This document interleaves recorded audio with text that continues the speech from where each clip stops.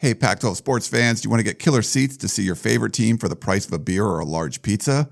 Are you tired of paying for all the inflated markups from brokers or last-minute convenience charges so you end up paying courtside prices for nosebleed seats? Go to onein100.co. That's onein100.co. Feeling lucky?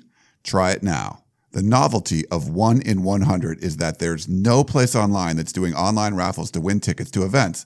It's a totally new way to score tickets to your favorite events, a new way to see your favorite Pac-12 team. The cost of potentially scoring tickets with 1 in 100 is a small fraction of the actual ticket price. Score a pair of tickets for less than the cost of a beer. Your first raffle ticket is free after signing up. The experience of using 1 in 100, which is extremely fun and exciting, from picking your lucky number to the feeling of potentially scoring premium tickets, feeling lucky? Try onein100.co. That's onein100.co. Now available in more homes than the Pac-12 network, we are the podcast of champions. Fight! I get it back down to the 30, or down to the 20.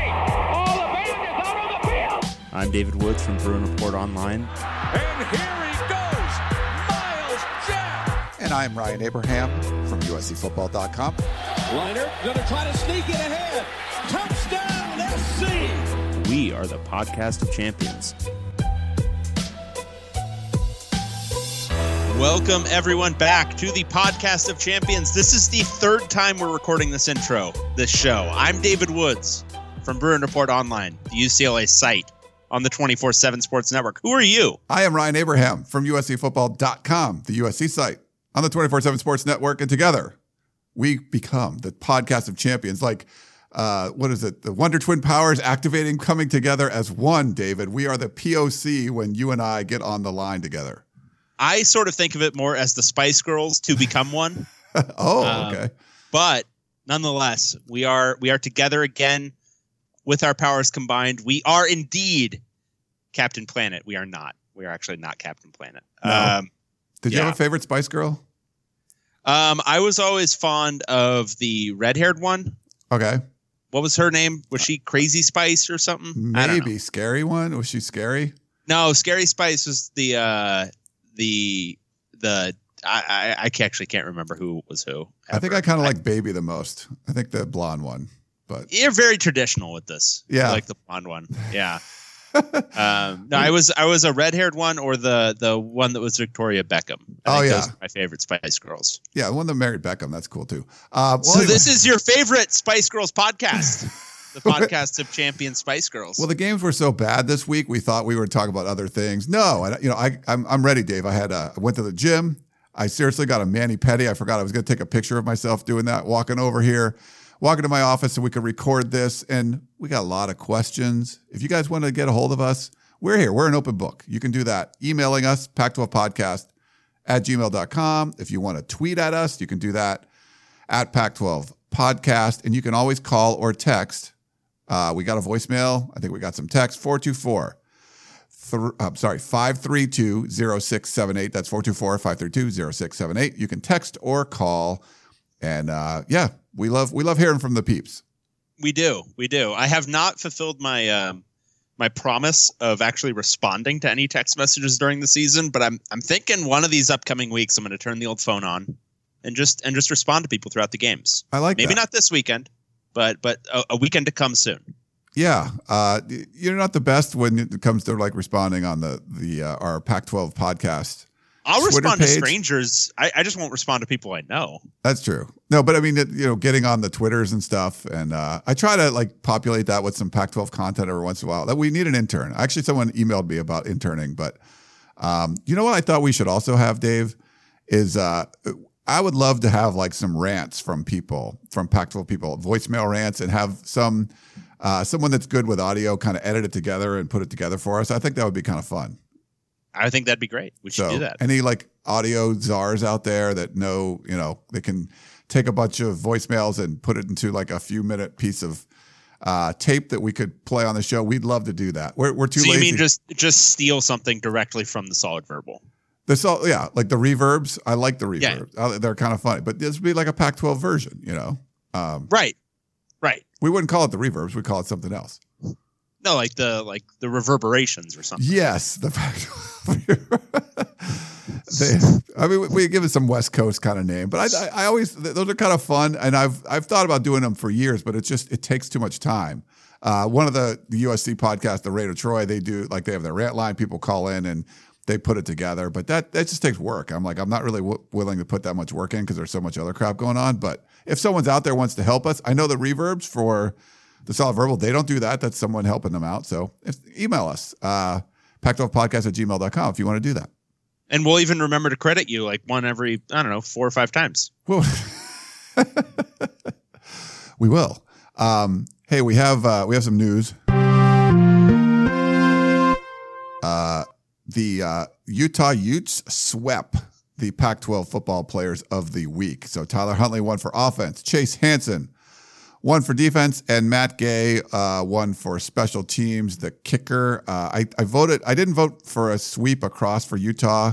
The only person I didn't vote for was I picked Ben Burr-Kirven for Washington, the linebacker. He had like some ridiculous stat line, but Chase Hansen ended up getting. So a sweep for the Utes, Dave. It's weird that they would sweep that given how close and competitive the game was against USC. It was only a 13-point game. Yeah, it was like, Yeah. Super close and competitive. It wasn't a huge monumental blowout that the score disguises in very fun ways. It wasn't at all like that. We have a new power 12 or whatever. What do we call it? The power rankings. So I think that's what we call it. Like, what have I power ranking? I'm like the new power 12. I'm trying to make some shit up here. New power 12. I don't really agree with the top of the rankings, but it's kind of weird when I was looking at it and trying to do my rankings and stuff. I don't know what you thought, but it's just like, who really goes where, and is this team good? And you look at the Pac-12 South, and everybody's got at least 2 losses. The conference is weird right now. Yeah, I think if I was doing it, my top section would be different from what this is, and we'll talk about it a little bit. But I think this is a true point where you have to do it as a power ranking, not as like who's going to be there at the end of the year, because there are a couple of teams that are very clearly surging right now, which we're going to talk about, that would rise to the top, I think, of any power ranking that's kind of snapshot in time. Yeah. And as far as our picks go, we both were 3-3. We had 2 of them that were different, and we split the picks. I got the Stanford one right. You had Arizona State, and you got the Colorado one right. I had Washington. And then we split the rest. So it was pretty like milquetoast weekend for us picking games, 3-3. It's still close. I'm 37-20-3 against the spread. You're 35-22-3. So just 2 games separate us. So it's like kind of a blah week of picks. And as far as the survivor pool, everyone picked UCLA that's still alive, and they won by a point. So we're still trucking along. Pretty, surviving 8 weeks. That's not bad. 4 of the 9 of us are still in there. But Dave, are you ready for our Pac-12 Roundup? I am. Is there anything else you needed to get off your chest before we jump in there, Spice Girls or otherwise? God, no. Let's do this. Okay, yeah, we got to get through these because there's 6 games that we have to recap, plus 6 more to preview. All right, number 12, and they're pretty secure in this spot, I think, for the rest of the season. Oregon State Beavers. I never know what to do with those guys. Taking on California Golden Bears. So I feel pretty good about Cal's placement at 10. It's not great. I might have them 1 spot up or down, but that's fine. I don't want to spend too much time on this game. It was brutal, ugly, but I do want to say Cal made the decision they probably should have made a week ago after Brandon McElwain pretty much single-handedly lost them that game against Arizona on the road.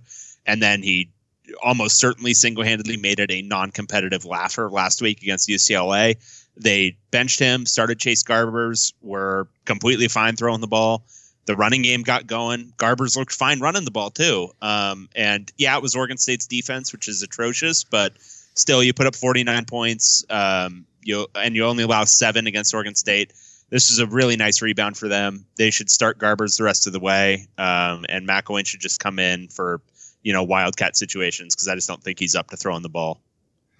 Yeah, this was really strange. I watched this on my tablet at the USC-Utah game from the press box, and I was just like, what is going on here? I feel like I just pick the opposite of what the reality is each week for Oregon State. When you think they're looking better, and then they're like, nope, they're not. And then same thing with Cal. You're like, God, are they awful? And then they come and put this one together on the road. It's the first conference road game in like 3 years that they've won. Like it's just, everything kind of defies logic in this. So I thought like getting points over a touchdown or whatever it was for Oregon State seemed like the right pick. This was as far off as you could possibly be.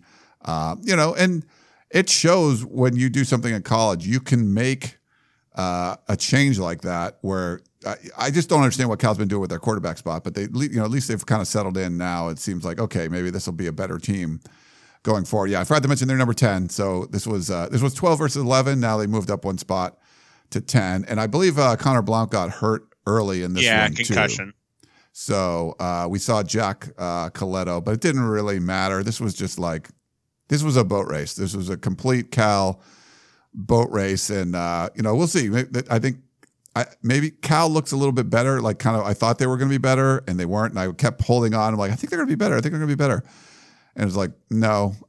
Getting trounced by UCLA last week and then trouncing Oregon State this week. Like, what do you make of that at home? I think you make of it that Oregon State is really bad. And even if Cal had ran out Brandon McElwain, they might have had a chance to win this game. And also, Oregon State was dinged up. I mean, Connor Blount did go down with a concussion, and he already was second string. Jake Luton started the year at quarterback. He's gone or hurt. And then Oregon State was also mostly without Jamar Jefferson, who's been dinged up. Artavis Pierce came back for this one, and he was fine, but he wasn't Jefferson. Jefferson did have 2 carries for 34 yards, but he wasn't playing the whole game. So there were some mitigating factors, but yeah, I mean, it's a blowout like this. This isn't the same Cal team that lost by 30 to UCLA at home and then goes on the road and beats Oregon State by 42. Yeah. The Pac-12 never makes any sense, but it seems like it's especially not making sense this year. Yeah. Cal got absolutely destroyed the week before at home and then just go on the road, which, you never think it's an easy place to play in Corvallis. And I'm not going to. Well, the thing was, Oregon State's offense was better than UCLA's was all year. UCLA puts up 37. Oregon State puts up 7. Yeah. What? Home and road. Yeah. It makes no sense. The Pac-12, you're drunk. So I don't feel terrible about missing that pick. I'll probably make the same pick again, but it would be wrong. Exactly. All right. Our number 11 team. Arizona Wildcats. I like that growl. They were on the road taking on now up to number 8. Crazy. UCLA Bruins. That's too high for UCLA. UCLA should have lost this game. UCLA won 31-30. The Bruins had to hang on there at the end. Arizona was driving, and they opted to kick a field goal with 6.5 left rather than continue to drive and try to get in for the score. It would have been a tough conversion. It was like 4th and 5. But UCLA had 2 takeaways basically in the end zone in this game. One Quentin Lake interception in the end zone, and one maybe the most incredible play I've seen this entire season, where Darnay Holmes from a flat-footed position runs down J.J. Taylor from behind on a breakaway that would have been a touchdown against any other corner in the nation. And Holmes is able to run him down, and then not only run him down and tackle him, but run him down, punch the ball away, and then recover the fumble in the end zone. But that's literally at least 10 points. The touchdown, the obvious touchdown there, and then what would have been at least a field goal drive if Rhett Rodriguez hadn't thrown that interception in the end zone. That UCLA got basically a 10-point swing from those 2 turnovers at minimum. And those just don't happen every day. I could go into the whole statistical thing about turnovers being largely luck based, but they are. You can just take my word for it. And to have both of those in this game, I was looking at the post game win expectancies, which is what Bill Connolly puts together based on the key stats from the game. based on these key stats, how many times would you be expected to win this? And UCLA is expected to win this game about 19% of the time. So Arizona should have won. UCLA did get some injuries. Dorian Thompson-Robinson went down early with what appears to be some sort of shoulder injury. Wilton Speight came in, and he was fine. It took a while to get going, but he was fine by the second half, and Dealin actually in the fourth quarter. But Arizona was getting explosive play after explosive play. J.J. Taylor looked great. UCLA's defense looked non-existent. Gary Brightwell, his understudy at running back, also looked great. And Rhett Rodriguez, he's not going to blow anybody away, and he has less than a Browning as his right arm. Like you called it half a Browning on Twitter. I think that's I measured it out on a scale as half a Browning. And all he had really was these kind of little loop and throws down the sideline to Sean Poindexter, but that was enough because UCLA kept going in just single man coverage with Elijah Gates on Sean Poindexter, and Elijah Gates gives up about 7 or 8 inches to Sean Poindexter. So that matchup was more or less a foregone conclusion if Rhett Rodriguez could get the ball anywhere in the area, and he was able to because UCLA's pass rush wasn't getting close to him all game. So it was a bad defensive performance, mostly inefficient offensive performance for UCLA. They were lucky to walk away with the win, but we're sitting here talking about a UCLA team that could play badly and still win a game. So that's an improvement. They are alive for the Pac-12 South title with only 2 losses in conference. So they're tied in the loss column with everybody else. I think Tracy, your buddy Tracy Pearson put it best. It was like he wrote a column basically like UCLA played like crap and won. So that's progress. It is, they played much better last week, but they had some progress there. Those 2 turnovers, Arizona just had points on the board and just were taken away. When you're talking about a 1-point win, so many things, and it seemed like there was a million things that Arizona could have did to win this game, which that stat that you gave about like an 18%, win probability makes a lot of sense just, from what I watched of this one. And it's funny, you had 2 former Michigan players, right? Wilton Speight and Devin Asiasi. They would have actually tied Michigan State, scoring 7 points themselves. So that's not a bad one. Right? Yeah, exactly. That's not just bad. The 2 of them for UCLA still scored as much as Michigan State did it that whole game. I watched part of that. I was in an Airbnb that we only got like antenna channels, local channels. And I was watching that like, this is just garbage football. There were so many punts. I think they had more punts in that game than like Alabama had all year. It was like crazy. It was horrendous. Yeah, that was a horrendous football game. Yeah. This one was not, and I often say that UCLA football games are mostly horrendous. This one wasn't. This was actually kind of enjoyable to watch. It just wasn't particularly well played, but there was a lot of scoring because UCLA's defense didn't show up and Arizona's defense just isn't very good. So that made it at least exciting to watch. All right. So number 9, we had Cal. We already talked about them. Number 8, we have Arizona State Sun Devils. And they were hosting on Thursday night up to number 5 now. Stanford Cardinal. ASU's at number 9. Oh, did I say? Did I screw it up? I'm sorry about that. No, you're fine. Is it ASU number 9? Yeah, they're 9 and UCLA is 8 for some reason. I would have this flipped. Okay. Cal's 10. I'm sorry. Cal's 10. Arizona State's 9. My bad. Yeah. So Stanford went to Tempe and they won this football game. Another one where win expectancy would tell you that Arizona State should have won. Manny Wilkins. I hate to pin a loss on a single player, but Manny Wilkins has to shoulder a lot of the blame for this loss. Stanford came in, didn't look great, looked better than they had in previous weeks, but they only put up 20 points. Arizona State, though, only put up 13. And down the stretch of this game, the final drive for Arizona State, they had to drive, and they'd been moving the ball pretty well in the second half, and they had to go essentially in 2 minutes. They had to go, I think it was like 75 yards, 85 yards for the score. And Manny Wilkins proceeds to, kind of get it moving in the middle of the field. But then he checks down twice on this drive in the last minute or so. First, he checks down underneath and it shaves off. Seriously, it must have been like 35 seconds. Just in the middle of this drive when they just crossed midfield, checks it down, throws underneath with no timeouts, and it shaves off like 35 seconds. And then the final play of the game, where you absolutely like the one thing you cannot do in this situation is throw underneath. He tosses it underneath to Eno Benjamin, who basically just runs out the clock at that point. For a senior quarterback to make those mistakes in that situation, that was pretty egregiously bad. And he wasn't great all game. You know, the announcers kept talking about it. He was just so amped up that he was just throwing everything long and hard.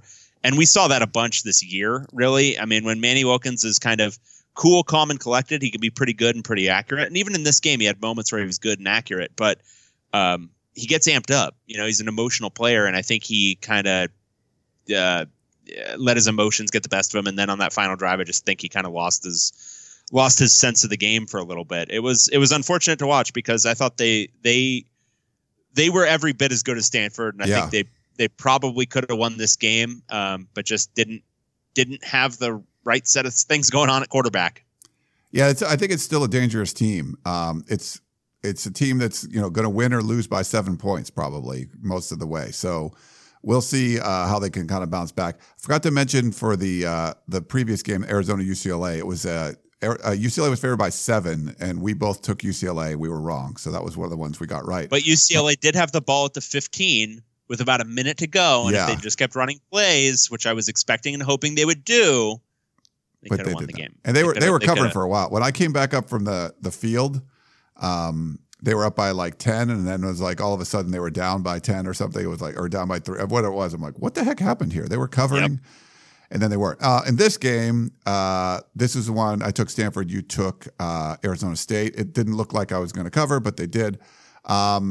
The one thing that you didn't realize, Dave, Stanford's never lost 3 in a row under David Shaw. So that's one. And they. Oh, it got hammered into my skull several times during this broadcast. That's what I wanted to mention. I want to do an homage to the solid variable with the first half. Can I do it real quick? Yeah, go ahead. The drive chart reads punt, fumble, punt, field goal, punt, fumble, field goal, interception, end of half. Nice. That was the first half. It was 6-3 Stanford at halftime. No one's ever going to get that hour and change back that you expended watching that first half. It was pretty, but then it got better in the second half, and Stanford, it was fun in the second half. I enjoyed the second half. Yeah, so Stanford scores a couple of touchdowns, they get the lead, and it seemed like over. It seemed like okay, they're going to Stanford away this victory, but man, did David Shaw get conservative. Not that you should be shocked, but they were just going to try to run the ball, and they couldn't run the ball, and Arizona State was just stopping them, but they were not going to give it up. Arizona State's offense just didn't look great, but they saw there was a little bit of life in the fourth quarter, like you were talking about. Shaw just refused to pass, though. He'd go 3 and out, 3 and out, 3 and out. It was almost like he was daring Arizona State to come back in the game, and they wanted it to happen. Arizona State, what really hurt them, because they were playing pretty good defense, but they had 7 penalties for 86 yards, and all of it was on the defensive side of the ball. And then, like you said, running out the clock at the end of the game, that was just absolutely crazy. The stat I got, this is from Josh Dubow. He's an AP reporter at Josh DUBOWAP. He said, updating the Bryce Love stat line with the game over. Love has 348 yards on 87 carries this season for Stanford. He had 1,014 yards on his first 87 carries last season. The difference, 7.7 yards per carry. So, I don't know. Khalil Tate, Bryce Love, the two Heisman front runners for the Pac-12 are just not getting it done this year. Yeah, and Love, he started to have that ankle injury last year, and I wonder how much of that is just kind of carrying over now into this season because, he again has the ankle issue. They seem to think it's a different one, but once you've sprained your ankle once, isn't the whole thing that it's then just a lot easier to sprain it after that? Yeah, I would think so.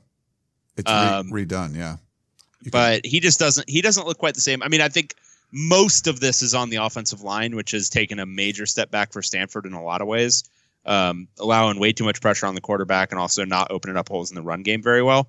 But some of it's got to be on Love at this point. He just doesn't look right. And, of course, the David Shaw factor. Just see them trying to keep running and running. Like, are you kidding me? Like, would you stop? Like, how many more 3 and outs do you want to go? You just want to let Arizona State back in the game? But whatever.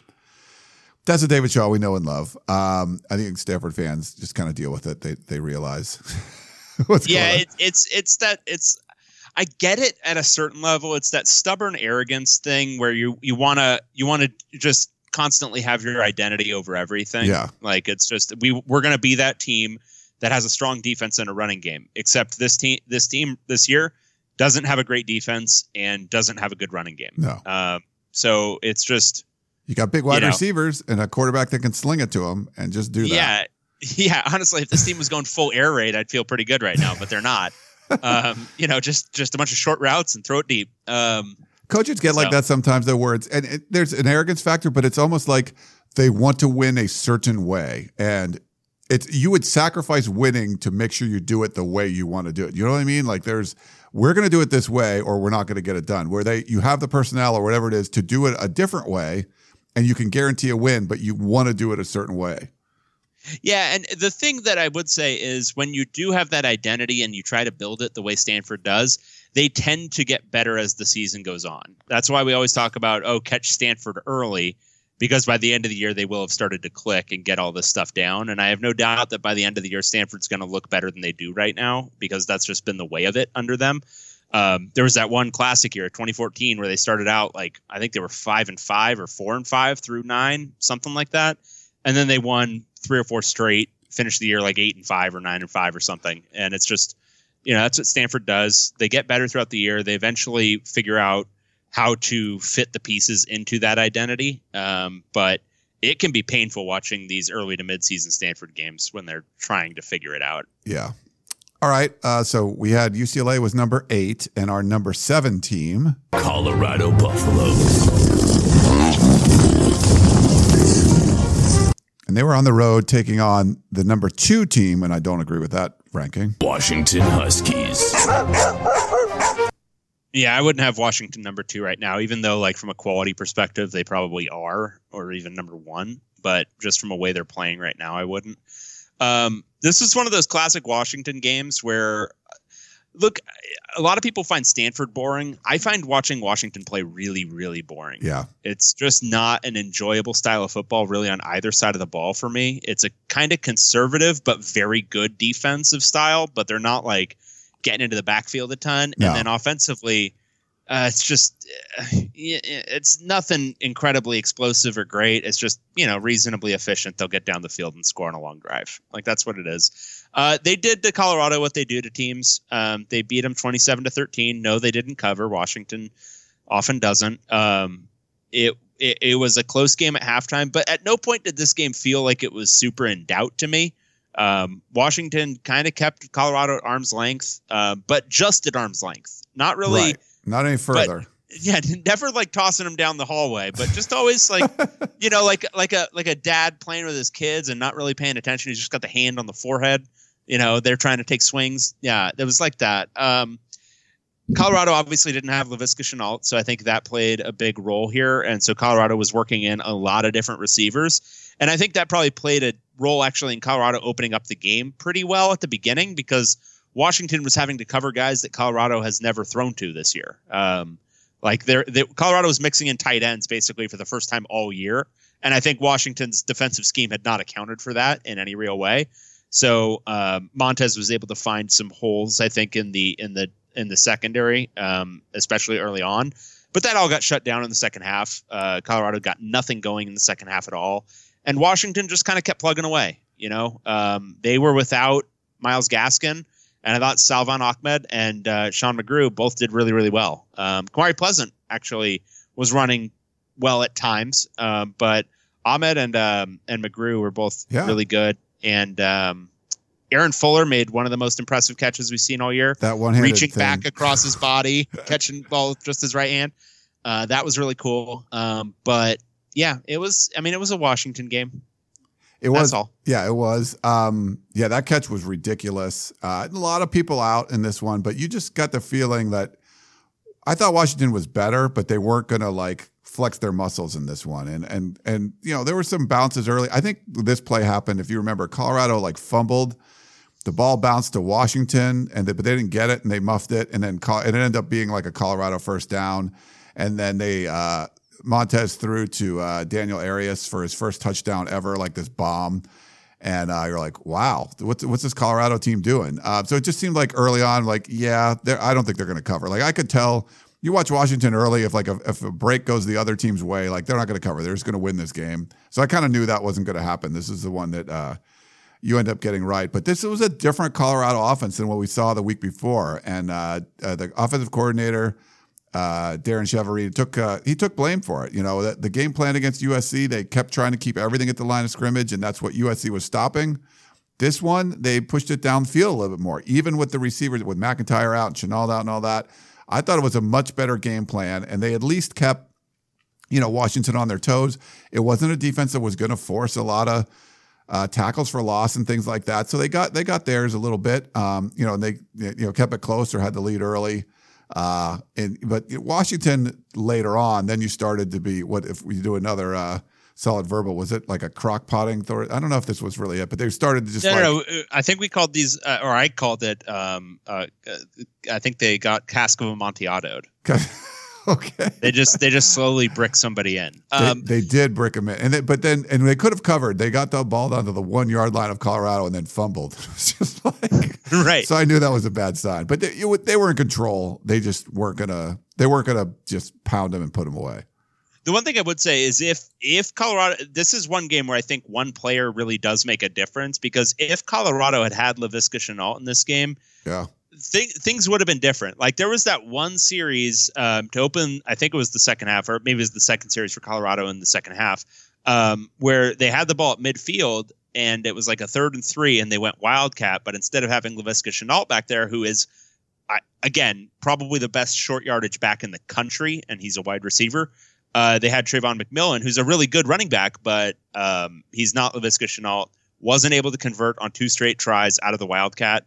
And they turned it over on downs, which then led to a Washington field goal. And from then on, Colorado basically didn't threaten. But if they convert there and it's, 1st and 10 on the Washington 44, then I don't know. Maybe it's a different game, because it was 14-13 Washington at that point. Yeah. I thought McMillan ran pretty well, a lot better than he did against USC, at least. I don't have his final numbers in front of me, but I thought he did a much better job. He was fine. I think Washington's always going to be a tough defense to run on, but I thought he was fine. 25 carries for 86 yards. All right. Yeah. He was fine. He was much more effective.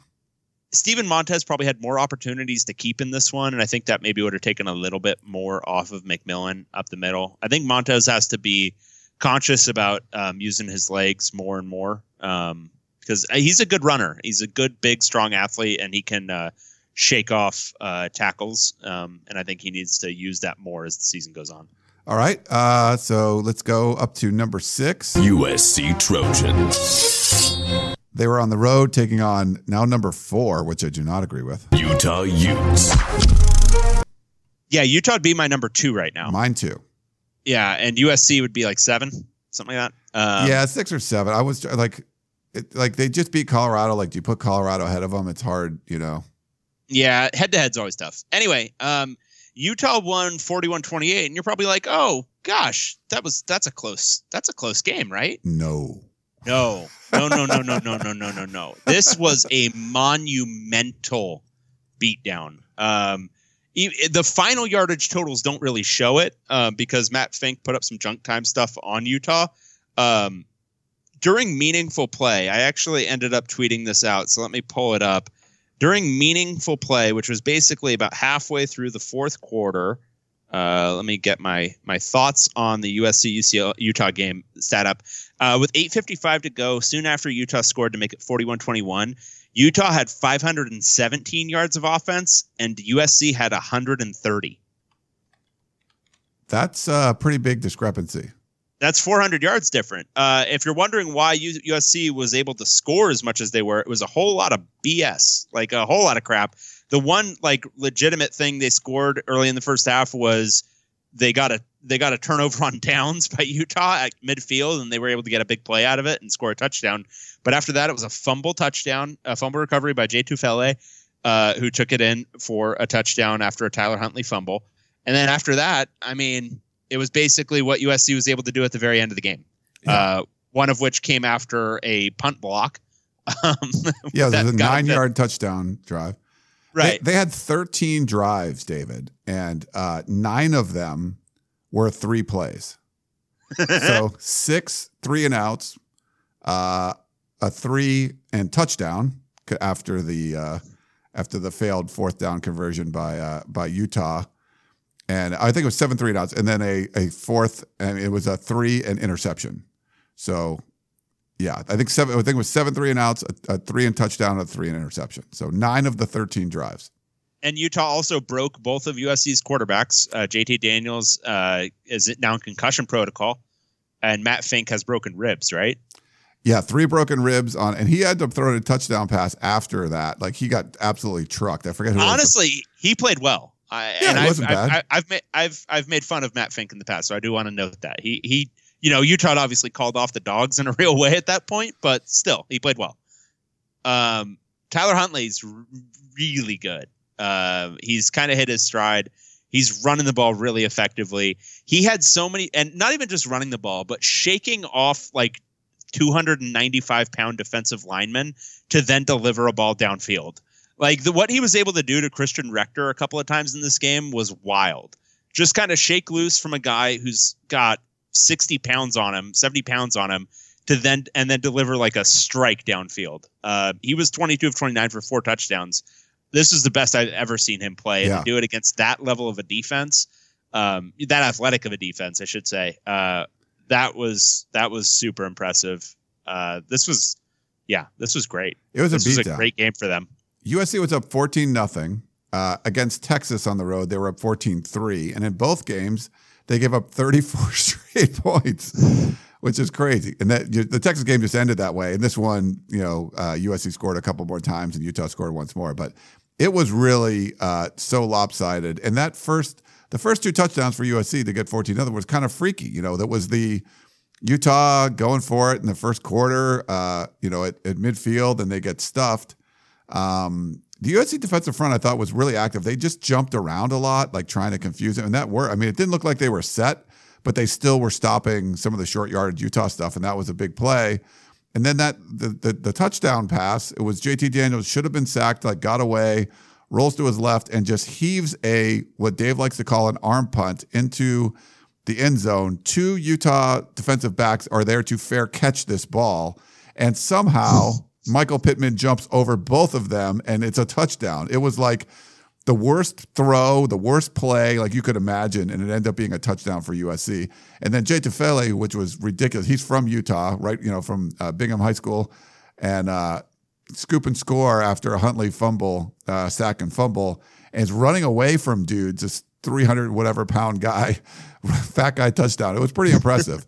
But after that, it was like USC's up 14-0, but you're like, they're not playing well. And, their first 7 drives were all 3 plays. One of them was a touchdown, but 5 3-and-outs and an interception. So I feel bad because I thought the defense was playing pretty well, and a lot of people were like getting on them for missing tackles and stuff. But if you're talking about an offense that has 13 drives and 9 of them go for 3 plays, and you're in the altitude, it's just, I mean, I don't know what you expect. I mean, they just were put in bad spots a lot.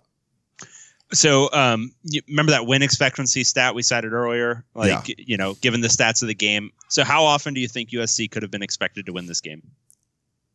With the stats, like 8%. 0%. And the adjusted scoring margin, which is basically, okay, given the stats of the game, what would you expect the scoring margin to be? How much do you think Utah should have beaten USC by? Well, if they have a 0%, it has to be like 45 points or something. 31.6 points. Yeah, it was. They won by 13.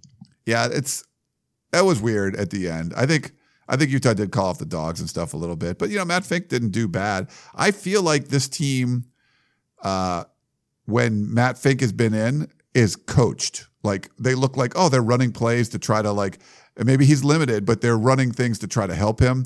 I don't feel they're coached when JT's out there. They're just like, he's good.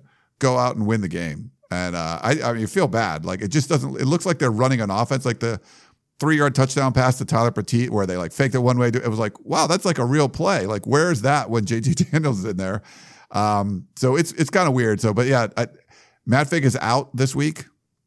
I think at Arizona State at an early game. And then we don't know about JT Daniels, but Jack Sears, who hasn't had like a meaningful snap in practice since like third week of fall camp, could end up starting this one.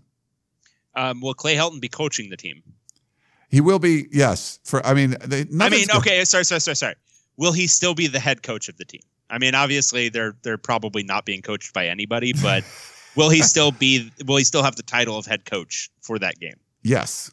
He will be my belief is he will be the head coach for the rest of the season at least. And maybe even beyond that, which there's no president of the university. You have a first-time athletic director who's just a former player that no other program would have hired him as their athletic director unless he played there, where he played at USC.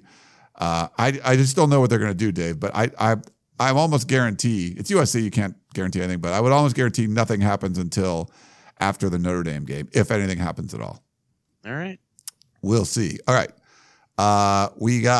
So Stanford, we talked about, they are at number 5. Utah, we talked about, they're at number 4. And this was the big one, Dave. I don't know if you saw, but there was some program on a cable network that showed up early for this one. I don't know. We'll talk about that in a second. But our number 3 team, Oregon Ducks. They had to go on the road, a team that was coming off a bye, something Oregon benefited from the week before, taking on now our number 1 team, Washington State Cougars. Yeah, so game day was a ton of fun. Washington State then extended the fun to this game, beating Oregon 34-20. This was 27-0 at halftime. Washington State was I don't have a good adjective to describe what they were. I mean, it was dominance, but it was such a level of dominance that I don't even think that adequately describes it, because Oregon was able to get nothing going offensively either. Washington State was throwing the ball over them, doing their dink and dunk and stuff all the way down the field, but Oregon wasn't able to do anything in response. I mean, their drives were, let's look at these play counts. All right, first drive, 3 plays, 1 yard. Second drive, 3 plays, 18 yards, punt. Third play, 3 plays, -7 yards, punt. Fourth drive, 4 plays, 9 yards, punt. And then fifth drive, 5 plays, 29 yards, downs. That's pretty bad. Yeah. Oregon had the second best offense in the Pac-12 coming into this game, behind Washington State, and Washington State's defense pretty much shut them down in that first half. If you watched it, it looked like a lot of what Washington State does up front, like they're shifting the defensive line and all that stuff, and the crowd noise. It was effective. With all of that stuff was just completely throwing off the Oregon offense. I don't know if they went to more of a silent count or changed up their silent count after halftime, but they looked a lot more effective in the second half. They just got in such a deep hole that even probably outplaying Washington State in the second half, it was just too big of a hole to climb out of. Gardner Minshew is really, really, really good. He had a couple of picks in this one, but I keep saying he's playing better than Luke Falk did last year. I honestly think he's playing better than Luke Falk ever did in this offense. Yeah. I think his mobility back there, his ability to just kind of move around and find the passing lane, that's something that Luke Falk never really had. He was always more of a statue back there. Minshew's got that mobility, and he's plenty accurate. So I really like Gardner Minshew in this offense, and he was good. Credit to Oregon's offense to show up in the second half. It's just a shame we didn't get maybe the fireworks show we were expecting from the beginning of the game. It was, and it could have been worse. And just real quick, we for the USC-Utah game, we both got that one right. Utah ended up covering the 6.5 point spread. We both got this one right too, picking Washington State. It could have been worse. Washington State's first drive, they threw an interception in the red zone. Oregon later, I think after that drive, they had a safety, but there was a false start that saved them. Like there was a lot of things early that could have went even worse. It was 27-0 at halftime. It could have been worse. And are you wondering that it's the same thing with, I don't know. I don't think it's the major factor, but it's a factor that, poor Oregon had to play their rival the week before, and Washington State gets a, week off to lick their wounds after, beating Oregon State on the road. It just seemed like they came out and it was, I don't know. But the second half, if you would have seen the Oregon team in the second half the whole game, I think it would have been a much better game. James Williams had one of the best 24-yard touchdown runs you're ever going to see. I think he broke like 9 tackles on that one in the first half. So yeah, at some point, Washington State had 3 touchdowns and Oregon had 1 yard. So it was like, and like I said, it could have been worse. And if you looked at after the game, Minshew was an absolute stud. He took some pictures on, I think with Drew Bledsoe, like his kid, and it was like Bledsoe's Instagram, and his left hand's all bloody and stuff. He just looked like they balled out for this one. It wasn't as good in the second half, but they rode that emotion of game day, which the game day crew, if you go back and watch some of the videos and stuff, I didn't really get to watch it live because like I was in Airbnb, we didn't have ESPN, but I went back and watched afterwards, and just the excitement. It was that was the best probably moment for the Pac-12 all year, just having game day at Washington State, and the fact that they were able to put the cherry on the Sunday and get a big win over Oregon. That was a great. This was the feel good moment, I guess, for the whole Pac-12. Yeah, that was really cool to see. And watching Corso put on the Cougar hat was, they got it right. Yeah, that was great. Some awesome signs. Like there were some, so many Minshew like mustache things all over the place. It was great. So we're all on board now, right? We want Washington State in the playoff. Like everyone can band together. I know. All right. So Washington fans, you don't have to believe this, but like everybody else, we want Washington State in the playoff, right? Yeah. Like getting Mike Leach, just like having the other three coaches having to deal with Mike Leach during like all the media run up. I just think it would be beautiful having all of these like SEC, Dabo Swinney, having them have to prepare for like an offense where, Washington State's going to throw the ball like 95% of the time in a playoff game. I want to see that. I want to see that whole thing. I want to see this group of like 2 and 3 star players just having to go up against Alabama. I think it'll be a ton of fun. That would be awesome. All right. Well, that's our Pac-12 roundup. We're going to preview the games. Before we do that, I just want to let you know about Robinhood. So it's an investing app that will let you buy and sell stocks, ETFs, options, and cryptocurrencies, all commission free. So they strive to make financial services work for everyone, not just the wealthy. It's a really non-intimidating way for any kind of stock market newcomers to invest for the first time with true confidence.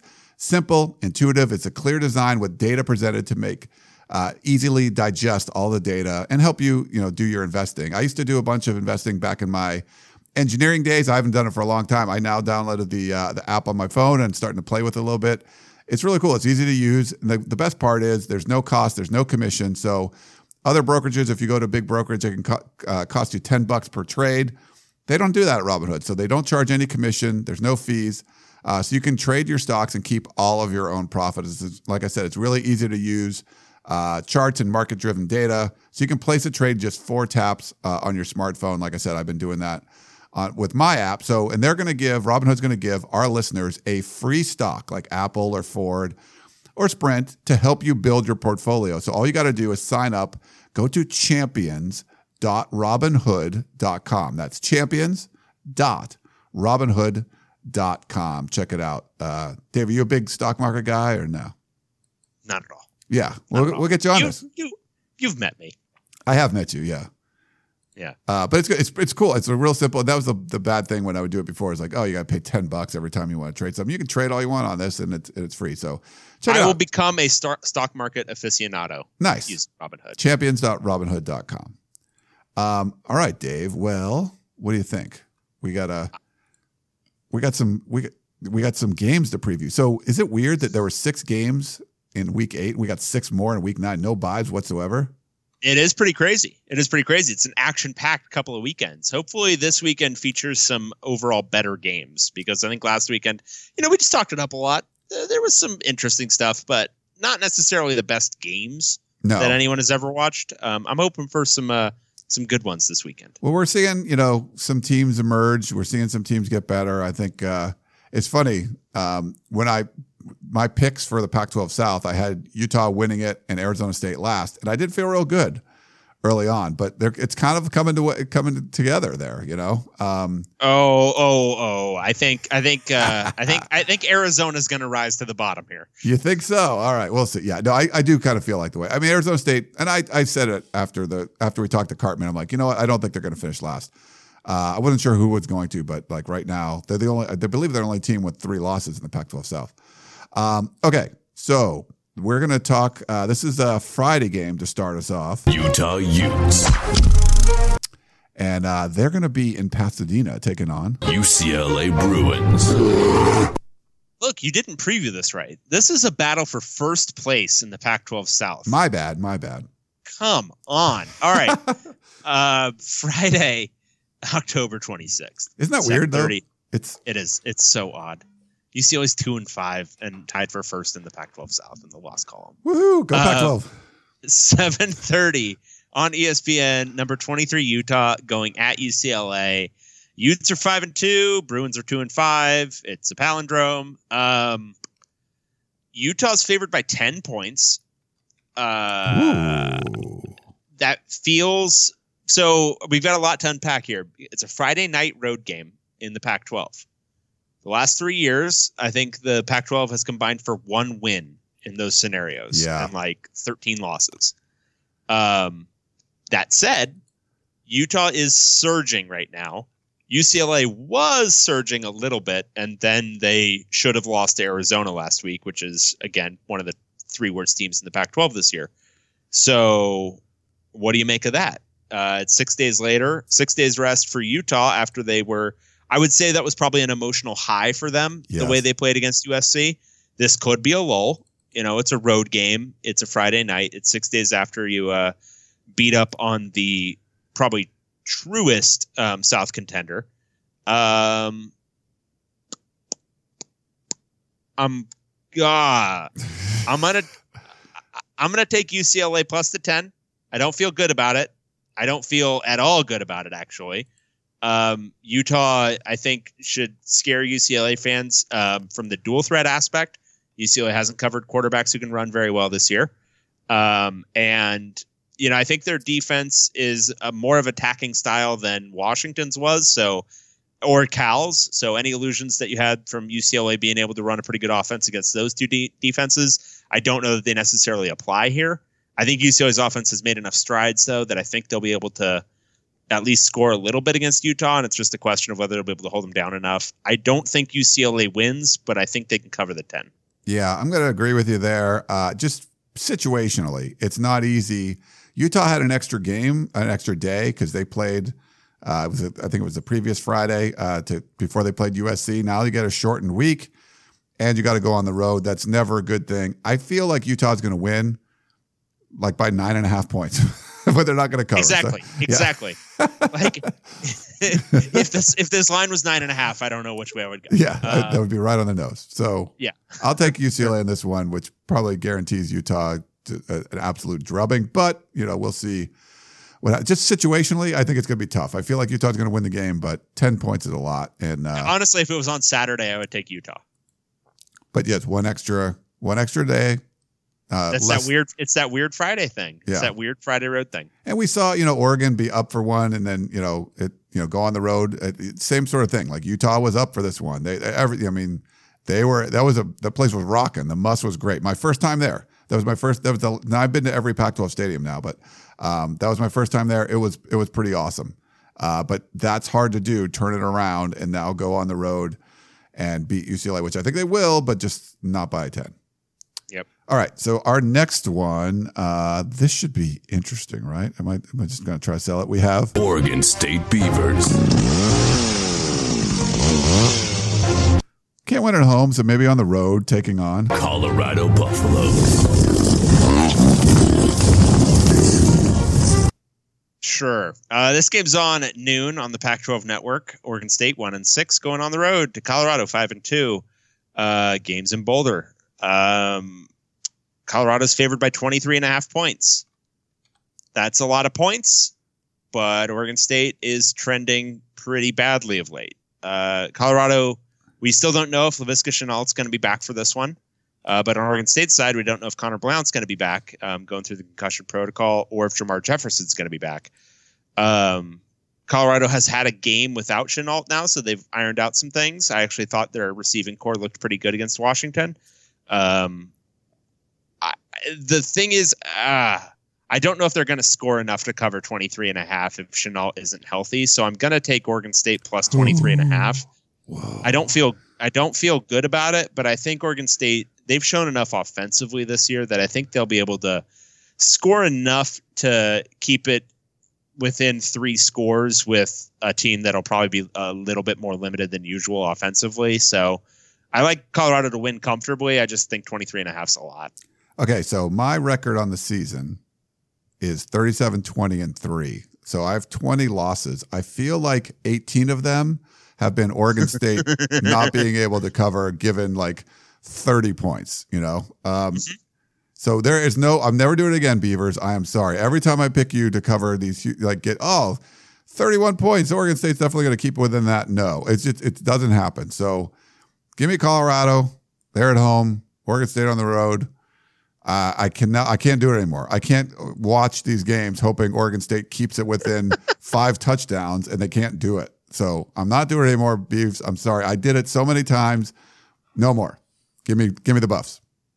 All right. Buff Stampede. Okay. I think it's fair. It's just there's too much pain, Dave. It's just like I feel like I'm recently divorced and I can't see her again. Okay. So this one, that's a 12 o'clock one. This was, half hour later. Arizona State Sun Devils. They'll be in the Coliseum taking on USC Trojans. I do want to note this. After balancing the schedule pretty well earlier in the season, it's now like they're just stacking games together. Yeah.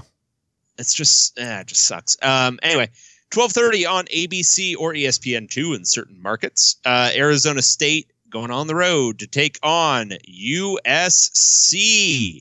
The line on this one is a little bit crazy to me. Really? Without knowing JT Daniels' status or Matt Fink, what do you think the line is? Like 4? USC minus 6.5. Whoa. Football points. Football points? They are favored by 6.5 football points. Yeah. That's a lot. All right, so let's go through what we know about these teams. Arizona State, they have a really good receiver that they're inconsistent throwing the ball to, but they have a second good receiver who they're, also inconsistent throwing the ball to. Manny Wilkins is sometimes okay, other times not so okay. Eno Benjamin's really good, and ASU went through a stretch there where they could really, really, really run the ball. They play teams close. Lots and lots of close games. Herm Edwards loves to be within a touchdown of teams. USC is bad. They're not good. Quarterback situation, maybe Jack Sears, who hasn't played a football game in college. Their defense is highly touted and has been good at times, but it's not dominant. And I've seen a lot of teams being able to run right at them if they've got a certain makeup of skills, and I think Eno Benjamin and that ASU offensive line has the chance to run it at them pretty good.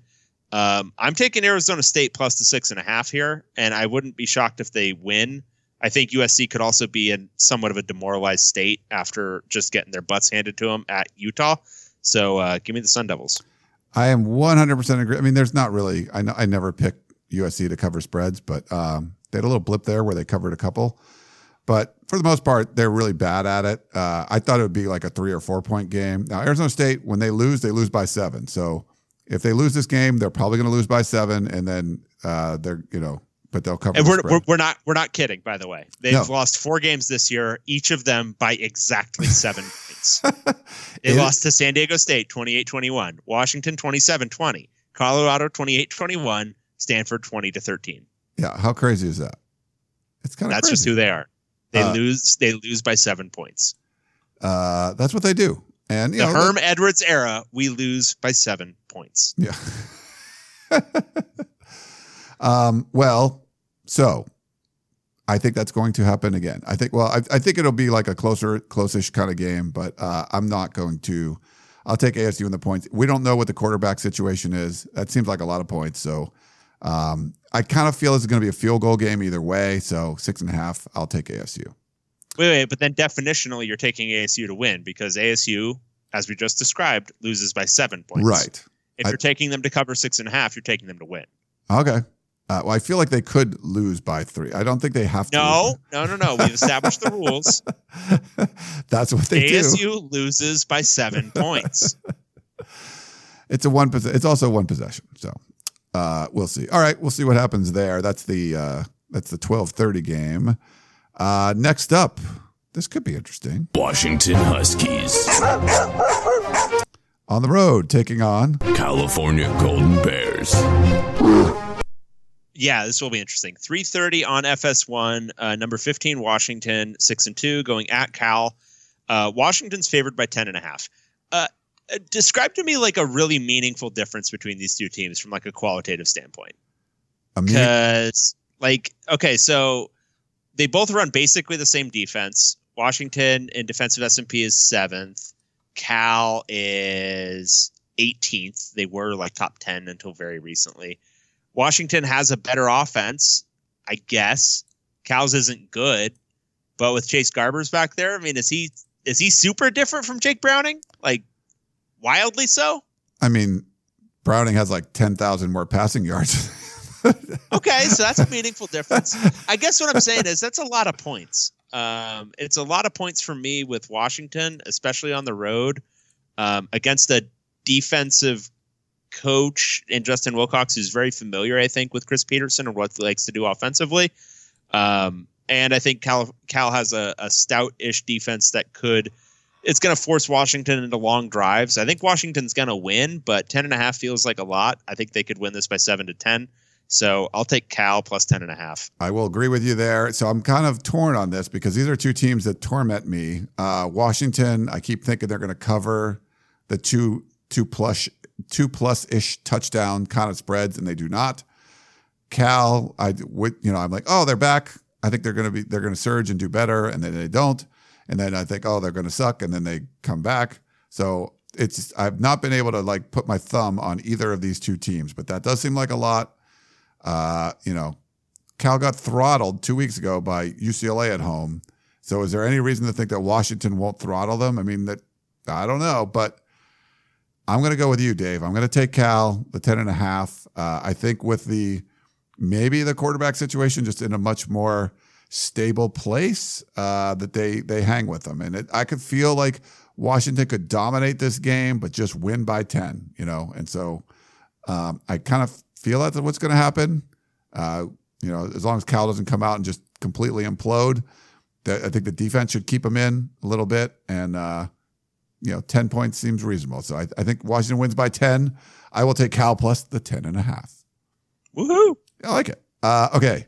This one, probably the best, right? The crown jewel of the Pac-12 schedule for week 9. We have Washington State Cougars. They're on the road taking on Stanford Cardinal. Yeah, this game should be fun. So this is 4 p.m. on. Wait, is this really on the Pac-12 network? Yes, it is. That's not even me being funny. Like, I didn't realize that either, but I just looked at my chart. Oh my God. Oregon All State, right. Colorado is on the Pac-12 network, and Washington State, Stanford is on the Pac-12 The network. only ranked game this week in the Pac-12 is on the. My God. All right. Number 14, Washington State going on the road to take on number 24, Stanford. Stanford's favored by 3. Stanford's favored. Stanford is favored by 3 football points. Wow. Okay, so Stanford, I thought looked better than they had in the previous 2 weeks last week against ASU, but certainly not good. Washington State, meanwhile, I thought looked legitimately good against Oregon. Their offense is firing on every possible cylinder it's possible for an offense to be firing on. Stanford's defense is average, not great. They are... they're pretty good against the pass, which maybe that's why, I think Paulson Adebo, he's going to give some trouble, but Washington State spreads the ball around so much. It's not like defending a typical pass happy offense because they're throwing to running backs. They don't care who they're throwing it to. So yeah, you've got a good corner. Okay. It'll shut down one of our 7 receivers. So I don't really get this line, but usually when I say that, that means that the line is going to be proven correct in a major way. But I will still not go against my instincts. I'm going to take Washington State here. I think they're just a better team fundamentally. Stanford hasn't been able to run the ball on anybody this year. I don't know if they're going to be able to do it on Washington State. Frankly, I think they're going to be able to get home against KJ Costello enough that he's disrupted enough that they're not able to just sit back and do their, throw it deep thing. Washington State sacks the quarterback at a pretty good rate. So, yeah, give me Washington State. I think they win on the road here and continue their march to the playoff. This one's tough for me because my gut says take Washington State. You're getting points and you're Washington State. Here's where the problem would be. There's a stat out there that any team, I don't have the exact stat, any team that plays Oregon the following week, their program goes to crap. They just go away. The program shuts up and dies. So I don't think anyone's played Oregon and won the next week or something, or like something crazy like that. At least I was going that way for a while. In Washington State, I would say wouldn't be the best group of defensive backs, and they can commit a lot of penalties. I could see like 15 pass interference penalties against these if Stanford wanted to do that. So if Washington State doesn't win, I think that's going to be why. But getting 3 points as well as Washington State is playing, it's hard for me to turn that down. But it's Stanford, they kind of do that to you every once in a while. We'll see. But getting 3 points, I'm going to take Washington State. Just watch if Stanford decides to throw the ball deep, I think they're going to have a lot of success. I'm just not sure they're willing to do that. So if it's a close game, they probably don't. If Washington State jumps out to an early lead, it might force Stanford to start throwing, and then exactly, and then Stanford comes back and wins. Right. No, I agree. That's my read on Stanford all year, except against Notre Dame. But they get down huge. Look out. Yeah, I don't know. So we'll see about that one. But Washington State getting 3 points. It's just too hard to pass up. Okay. The last game we got Oregon Ducks on the road in Tucson, taking on Arizona Wildcats. All right, so this game is on at 7:30 on ESPN. Number 19 Oregon, they're 5-2 now, going on the road against Arizona. Tough luck losers last week at UCLA. Oregon's favored by 10. They are favored by 10 points on the road at Arizona. Oregon looked pretty good in the second half last week against Washington State, but they looked pretty bad in the first half. Arizona looked better with Rhett Rodriguez than they have in a while, especially offensively. But they were going against a UCLA defense that basically didn't show up for the football game. And Oregon's defense isn't good, but I think they are more capable than UCLA showed last week. And Oregon offensively, I think, is probably going to get some frustrations out in this one that they weren't able to get out in the first half last week. I like Oregon here. I like them to cover the 10. I think Arizona, it's a shame they lost because I think that was a pretty good opportunity to, at least try to reestablish some semblance of trying to get to a bowl this year. At 3-5 now, it's going to be hard. I think I like Oregon to cover this, but I don't feel great about it. What about you? Yeah, I think I like Oregon too. Just my gut goes that way. And I feel like when you look at the situations when Arizona had a game that they really should have won and did not, can be a little bit demoralizing. I think with Oregon, playing better in the second half, they just got blitzkrieged in the first half by Washington State. So you feel like it's one of those bounce back games for Oregon where maybe it's not necessarily, Arizona lost, but it's not, you feel really terrible about it because you should have won the game. So I feel like Oregon's going to just bounce back and play really well on the road, just kind of take care of business. And it's like a 2 or 3 touchdown win. So 10 points is a lot. We'll see. Maybe Arizona, Kevin Sutherland gets them rallied and they can do it. But I feel like Oregon's going to win this fairly comfortably on the road. Yep. All right, so what are we? We're good. Only like an hour and 15 minutes into this. This is great. That was pretty good to go through 6 recaps and 6 previews. We are on pace. I like it. Well, do you want to jump into a voicemail question? I think that's only right. All right, let's play this one for you. This is Chris from Corvallis. Let me tell you something, good brothers. I'm actually not from Corvallis. I'm from Belfast, Ireland. What do you think the chances are of 4 SEC teams making it to the college football playoff Ohio State losing. Oregon playing like garbage. What do you think, good brothers? How can we make the Pac-12 great again? Amen, brothers. Have a nice evening. Chris, we got to work on your pausing a little bit. There's some excessive pausing going on there, but no. Well, he was trying to work out his Irish accent the entire time. Ah, yes. Oh, yours was better. Well, I can do it in fits and bits. So if I'm to understand that question, it's how does the Pac-12 team get into the playoff? Is that? I think he said, will 4 SEC teams make the playoff? That was 4? 4.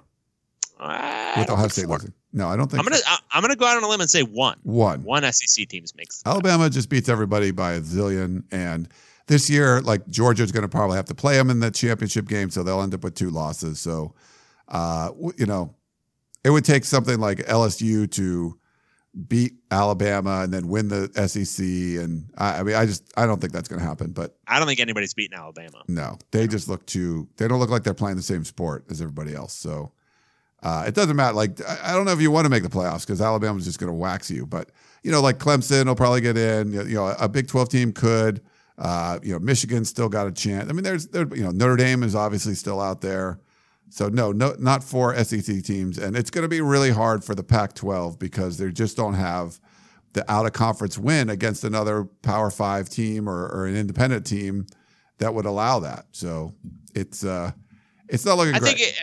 I think it could still happen. Oklahoma's lost once. If they lose in the Big 12 title game to say, like, I don't know, 9-3 Texas or whatever, and then everybody in the Big 10 has a loss now. So Ohio State and Michigan both have a loss. So you don't require all of that much chaos, but it does require it all happening. Like, you need each of Ohio State and Michigan probably to end up with at least one more loss. You need Washington State to win out. Like, I don't think a 2-loss Pac-12 team is making it in. I maybe it could happen. I just don't see it. But Washington State, I think it requires basically everybody else having 2 losses. And I think that is, and everybody else, by which I mean the Big 12 winner, the Big 10 winner, and to Notre Dame. So Notre Dame would have to lose. Well, I guess not and Notre Dame, because as long as the Big 10 and Big 12 winners both have 2 losses, if Washington State wins the Pac-12 with 1 loss, I think they're going to be in. I don't think they're going to supplant Washington State with a 2-loss Michigan or a 2-loss Oklahoma. I just don't. That doesn't seem like something they could do politically. Maybe, but it just seems unlikely. Yeah. And then that would leave Notre Dame in there as well. But I think 2 of those 3 need to happen. Notre Dame needs to lose twice. The Big 12 and the Big 12 winner or the Big 10 winner needs to lose twice. Yeah. We'll see. Lots of football to be played. Got to go. You got to see what Washington State can do. That's if they run the table, obviously. So there's no room for error, and you're going to need help no matter what. Yeah, absolutely. You don't control your own destiny. I think the first email is from Mark. He just says, "I love the show. Thank you for not being just homers." Is that the first one? Yeah, that's beautiful. Nice, Mark. Thank you. And I posted. We had a couple iTunes reviews. Please go and review us on iTunes. We had a couple from this month that were nice. One guy that liked you, Dave, even though you went to UCLA. Yeah, wasn't that sweet? That was a sweet thing to say. Yeah. All right. I've got one from Scott.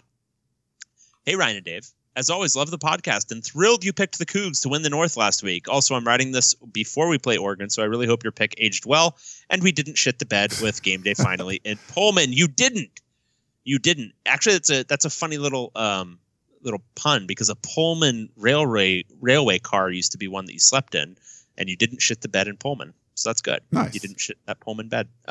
Anyway, so random questions. I'll try to make them quick. 1, I am always curious why people say big schools, blue blood programs would never hire Leach. I assume Wazoo fans are fine with this and would love to hear your take. Looking at his results on and off the field at Wazoo and Tech, combined with the overall positive media attention he brings, he has proven he can win and run a clean program. If you gave him the resources and roster talent of a USC, Florida State, Michigan, etc., I think he would bully opponents week after week. So first, I would dispute the positive media attention he brings. I think a lot of I would say a lot of universities would not see a lot of the media attention as necessarily positive. Right. And I would say you should probably look a little bit closer at the off-field stuff at Texas Tech, especially, namely the huge Craig James scandal and that whole deal. Now, I don't know how much of that was on Leach. The world may never know exactly, but that was a little piece of something that, who knows, maybe if he was a little bit more of a personable guy or a little bit more,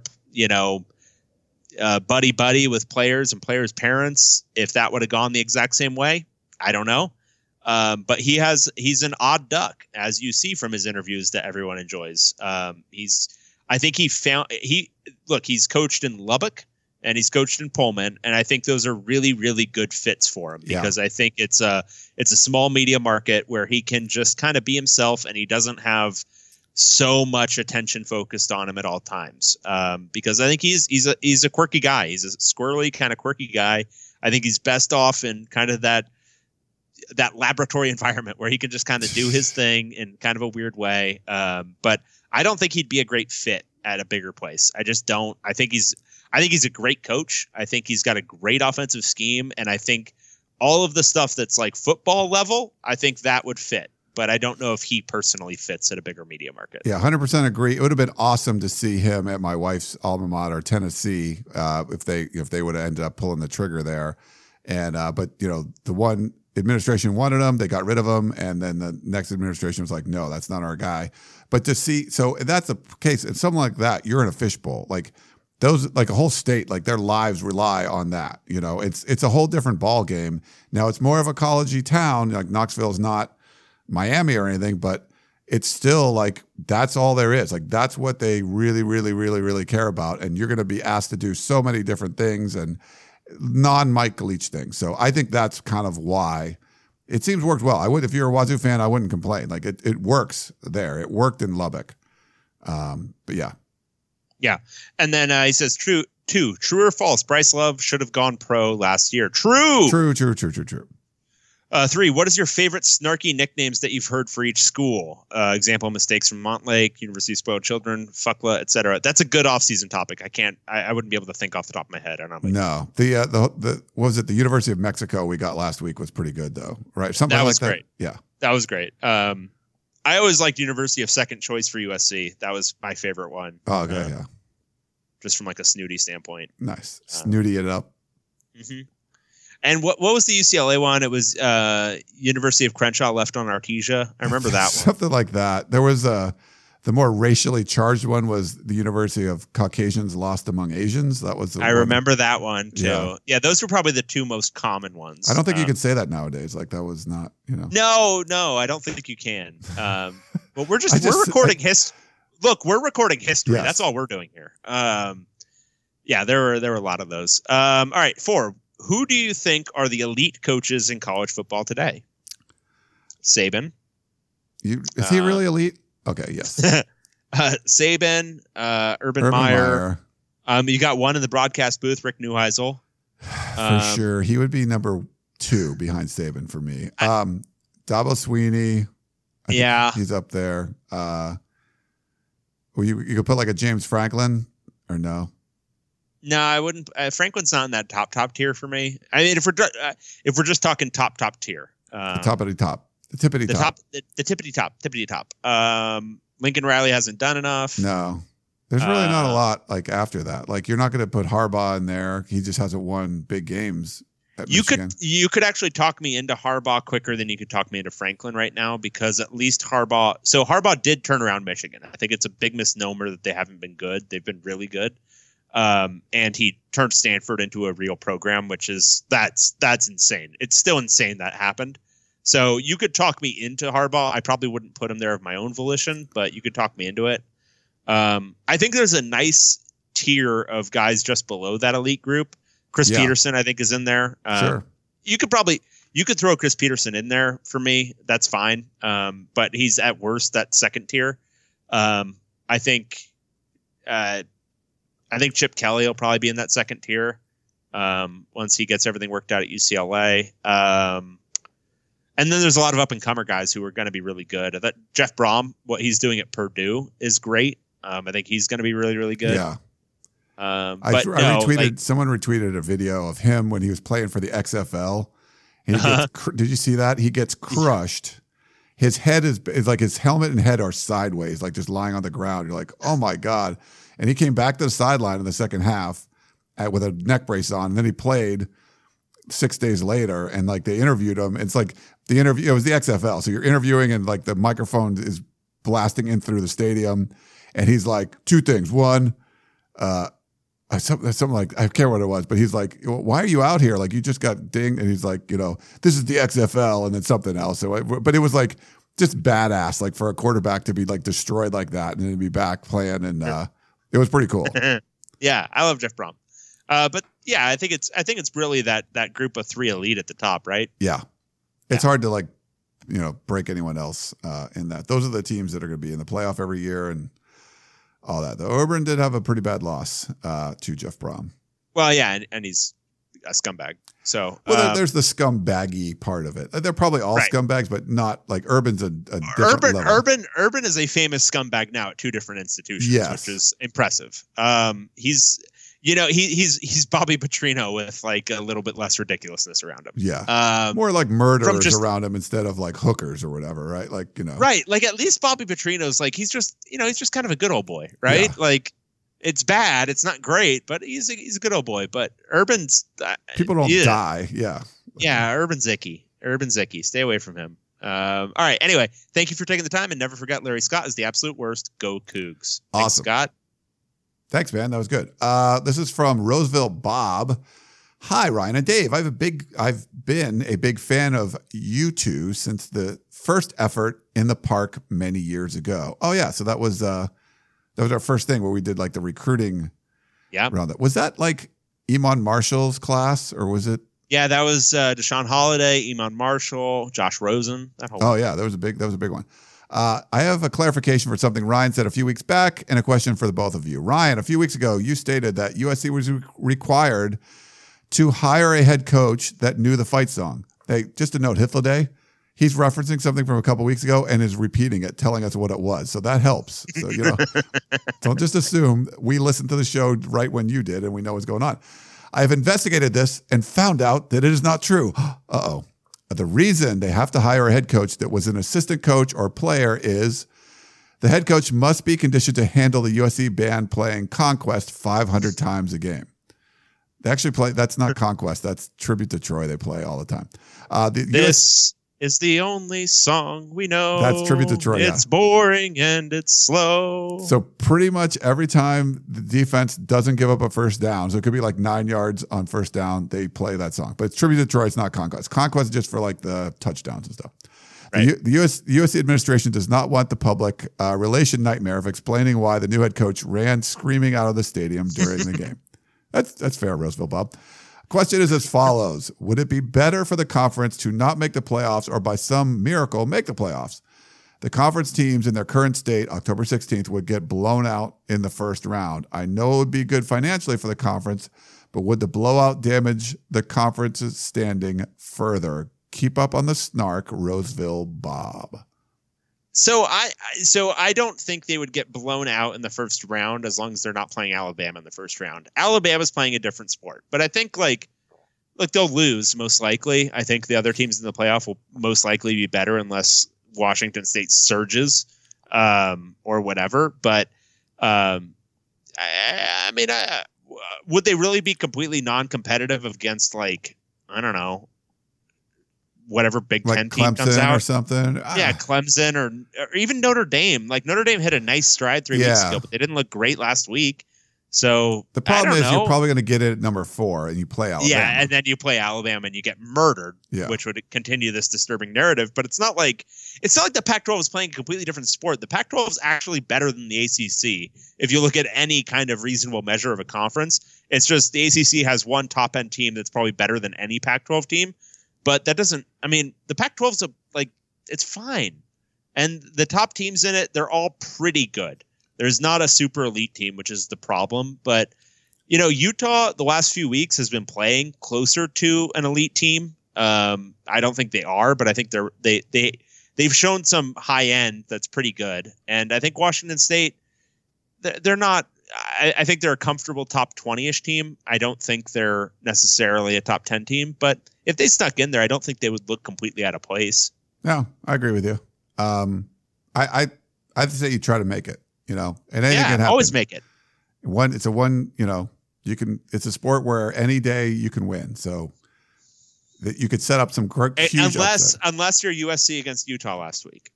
Yeah. 0% chance. 0% chance. That's awesome. Is this me or you? This is you. It's me. From Anthony. Hi, Ryan and Dave. Which losses would you rank as the most? Oh, wait. Didn't we do this one? I feel like we did this, but this is a new one that came in. This is weird. Why are these in this order? No, this isn't. We already did this one. Okay. This is from Brian. Hey, guys. Your old pal Bruin Brian here again with a few more random questions. 1. Ryan, can you shed any light on the talk about reporters involved with SUC? Suck? With Suck? Oh, USC. Gotcha. Any talk about the reporters involved with USC recruiting funneling money to Chris Steele? Okay, this is a crazy thing. I give your take very briefly, but this is nonsense peddled by some... a non-reporter basically was fired from his job. I'm not even going to mention a name, but this is complete bunk. The fact that I'm working together with the people on the rival site, which, I'd left and there was like contentious relationships there, should tell you all you need to know. I posted on their site to defend them and myself as well. I didn't post anything publicly. This is just complete crap. There's no money going to Chris Steele. What happened was there was a site called SEC Country that went under. 2 people were working for that site, the Florida site. One of them was going to try to do recruiting videos for people. So he flew out and did a recruiting video for Chris Steele. It probably cost him like $1,000 to do it. So he wanted to try to get his money back. His site went under, so they had no place to put it up. They approached us. They were like, hey, would you like to pay to host this video?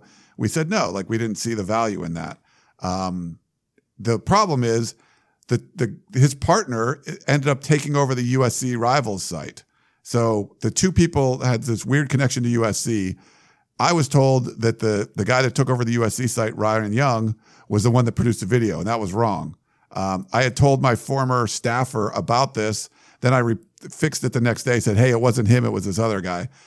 There's no, no one was sponsoring this video. It was some, reporter who's now out of work trying to get his money back from producing. So there was Chris Steele. The only way he was involved in this was that he was in the video. So it was a reporter who made the video, produced it, flew out from Florida to California to do it. So it cost them money to do all that stuff and needed a place to put the video and wanted to get paid to do that. So had nothing to do with Chris Steele.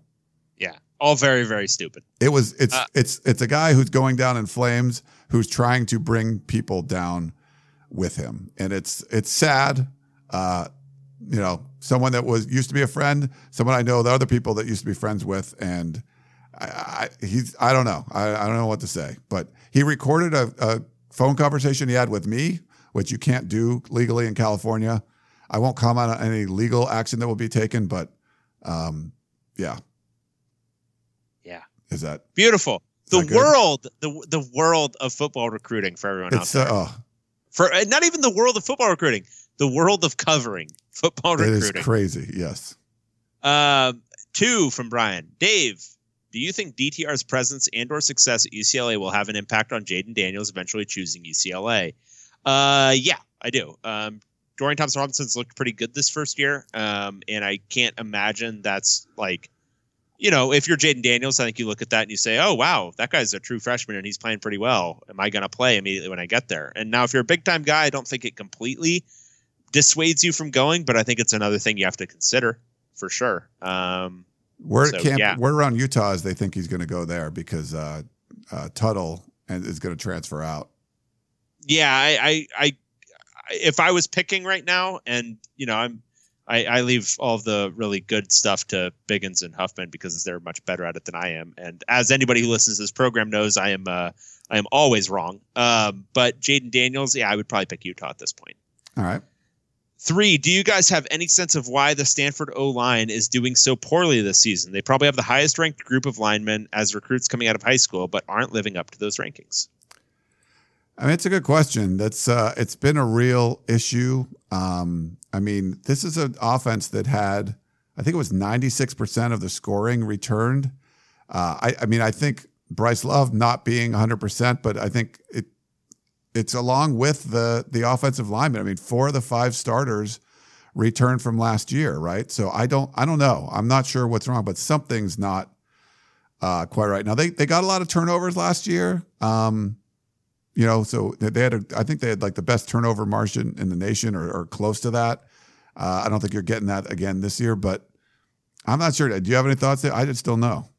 I think it's I just don't think they're playing particularly well, but I also think the offense itself has been, I'd love to look at a tendency tracker based on formation, but I think they're being even more predictable than Stanford usually is, which hasn't helped things. I think defenses know what's coming a lot more, and so they're able to key on certain things. I don't know what to make of Tavita Pritchard as their offensive coordinator, but it just hasn't. It's looked very, very predictable, very, very basic, and I think that's probably putting them in a bad position. But I also just don't think those guys have played as well as they did last year. Yeah, I think sometimes it's as simple as that. They're just not playing very well.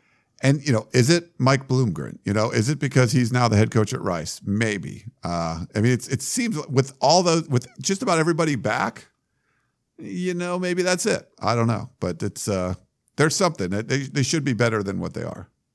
Better beard, Manny Wilkins or David Woods? David Woods. Yeah, Manny's got a good one, though. I do want to say that. Manny's got a good beard. But I got to pick my partner. I appreciate that. We 2 became 1 on this podcast. 5, best uniforms in the Pac-12? Oh, God. Look, they win best uniforms in the nation all the time. Just say the words. You can say them. It's fine. USC? UCLA. Those are the best uniforms. Come on, just say it. Who said that? Everyone says that. They love the baby blue uniforms that UCLA hasn't worn in so long. Oh, okay. Yeah, the old powder blues. I mean, yeah, Oregon's got the most. Like you could find the like a lot you like and some you don't. Their uniforms are the most. All right, let's rule some out. Washingtons are boring. I don't like Washingtons. I think I've called Washington some form of boring so many You've times done that on a the lot. show.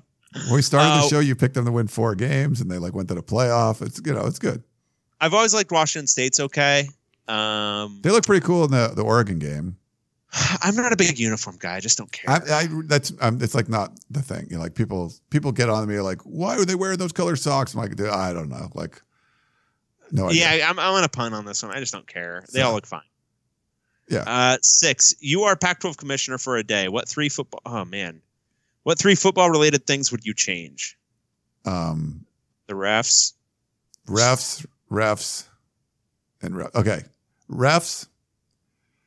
Move this scheduling from outsourced to in-house. Yeah. And move the Pac-12 title game to Vegas. Boom, done. Yeah, I like that. I don't even care if it's in Sam Boyd Stadium. Just move it to Vegas.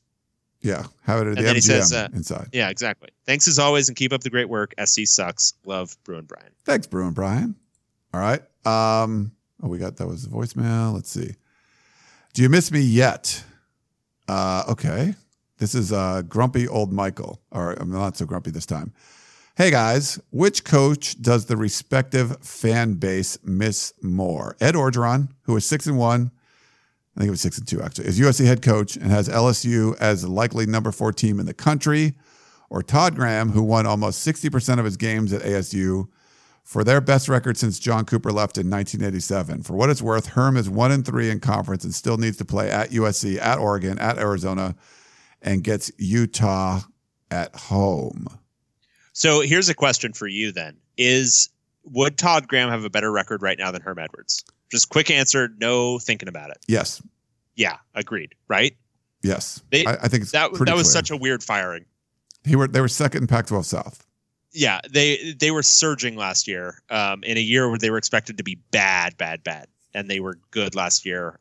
With continuity and scheme this year, I think ASU would be maybe not the clear front runner in the Pac-12 South because Utah does look pretty good, but I think they'd be right there with Utah. Yeah. And I think with Ed Orgeron, that's the athletic director at the time, Pat Hayden, had a chance to hire 2 interim head coaches.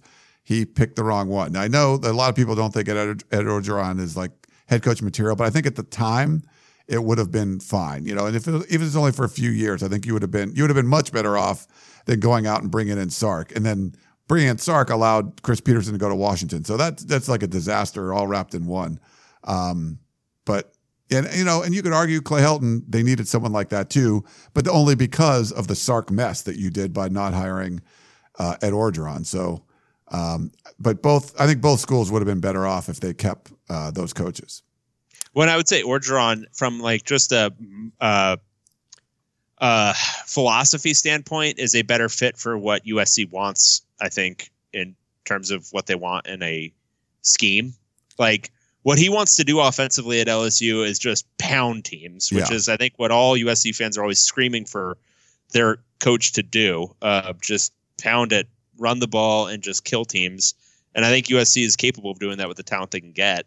And, I think Orgeron probably a better philosophical fit than whatever Clay Helton's trying to run an offense. But I think he's a great fit down there. He was always really great to me. And, I wish him the best. I'm really happy that he's able to have a top 5 team. It's great for him. So I think he's one of those guys that wasn't that good of a head coach when he started, and he got better. And that's what you want. You want coaches that do get better. It's like, he's not going to be strong at everything and a lot of the classical stuff that coaches do, but there's a lot of stuff he does well. And I think he got better at some of the stuff that he wasn't doing well. Yeah. The Do You Miss Me award should probably be named for either Frank Solich or Bo Pelini, who won 75% and 71% of their games, respectively.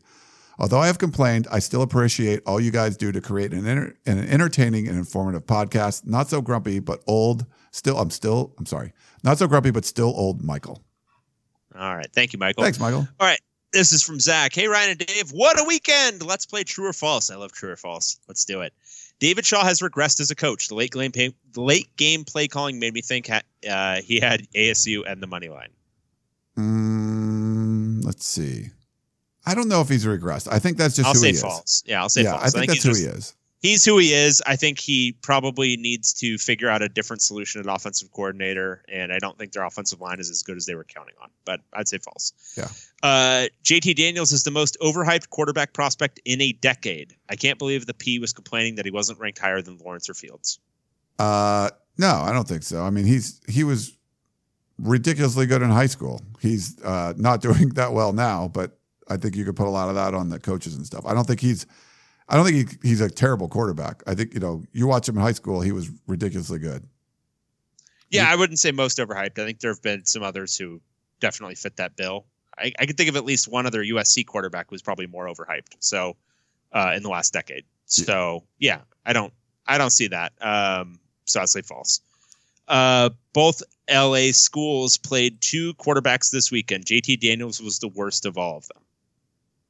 Yeah, I mean, in terms of performance, 100%. Yeah, he was 6 of 16. Yeah. Yeah. The current state of the P is the message board equivalent of Somalia, which would make Ryan a warlord that gets rich while his people kill each other. Kidding, sort of. That would be awesome. I'd love to be a warlord. Wouldn't that be cool, Dave? How is the state of the P? Is it bad? Is it good? Is it a war zone? It's worse, and it's like when there's like fighting, when there's 2 sides to the story. There's no two sides. But there's no 2 sides. Yeah, exactly. Everyone feels he should be fired. It's really just more about people are bumping old posts where former Sunshine Pumpers were like, you got to give Clay Helton a chance. And now they're bumping him saying, you were an idiot back then. So that's like the only contention going on right now. It's more of, who should be the next head coach and things like that. But most everyone's on the same page as far as like, yeah, they're bad. When you start achieving message board consensus, the coach is done. Done. Because it's never consensus that they're good, by the way. No message board has ever had consensus that a coach is good.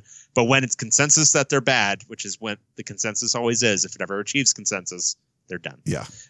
Clay Helton just needs time to get his guys in the program, like another 4 years. True.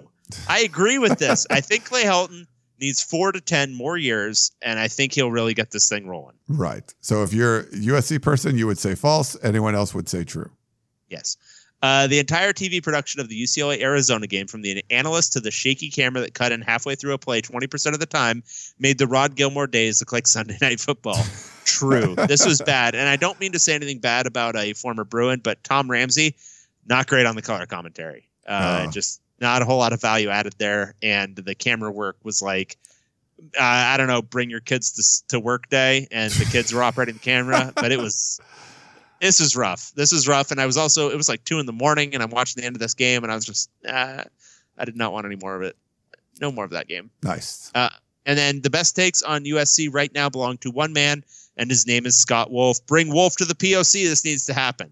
No. All right. We'll leave it at that. Bet the odds. Go Cougs. This is from Ben.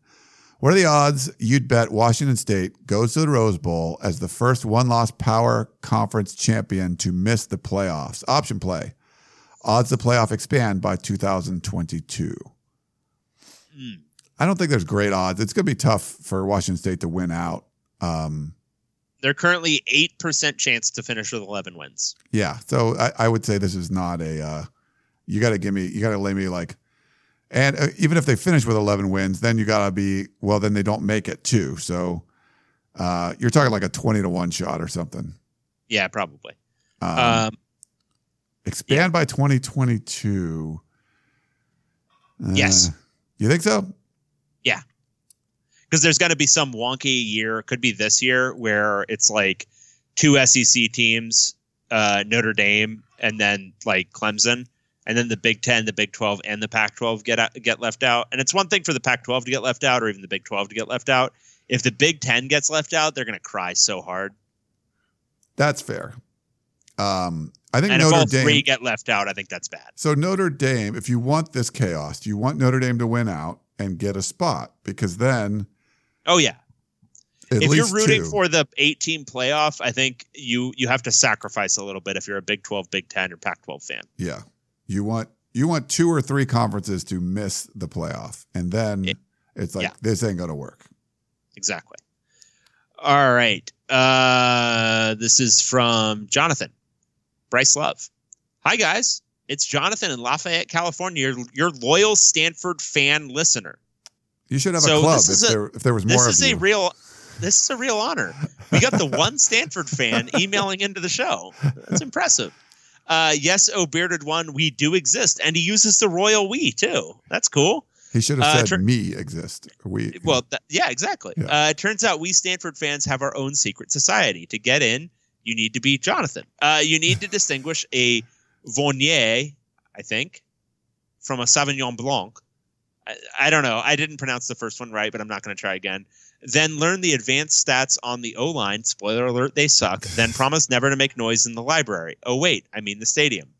My question, did we break Bryce Love last year? I'm asking seriously. You guys must have seen a lot of injuries. Is it possible that he just ran too much on the injury last year? Something went wrong permanently and he'll never be the same?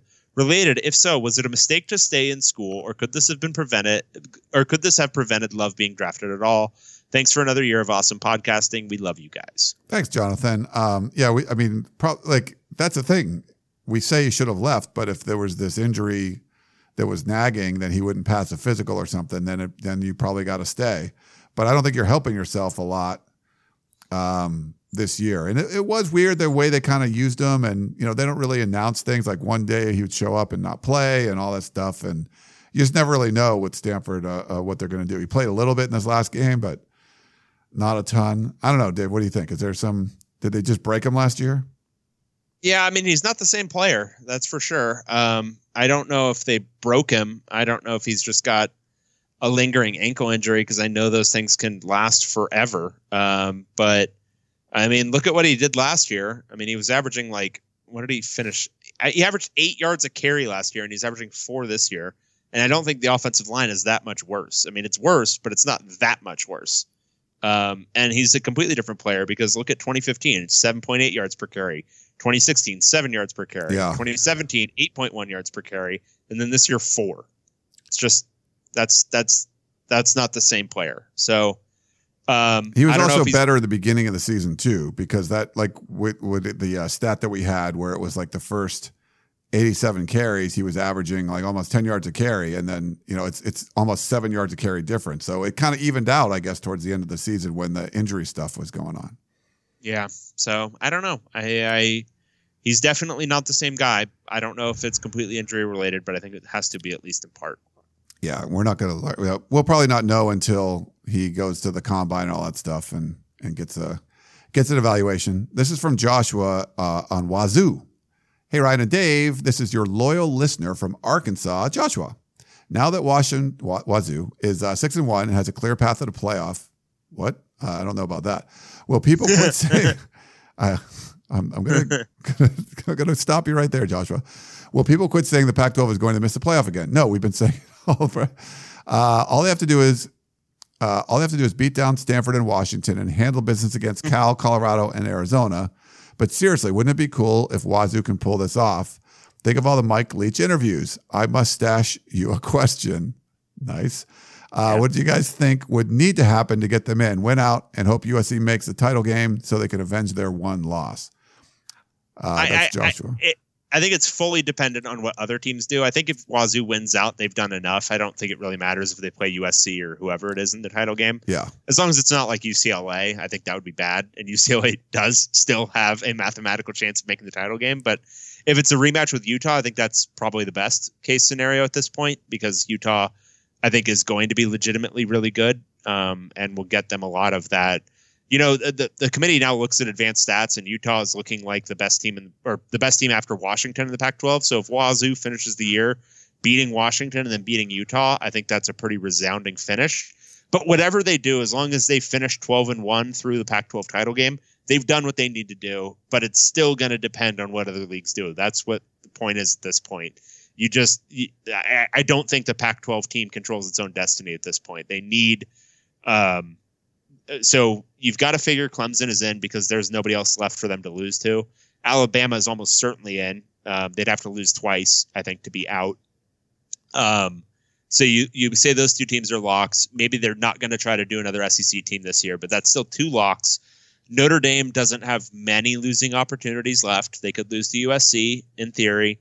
They could lose to Syracuse maybe, but it's not a whole lot left. But you need Notre Dame to lose a couple.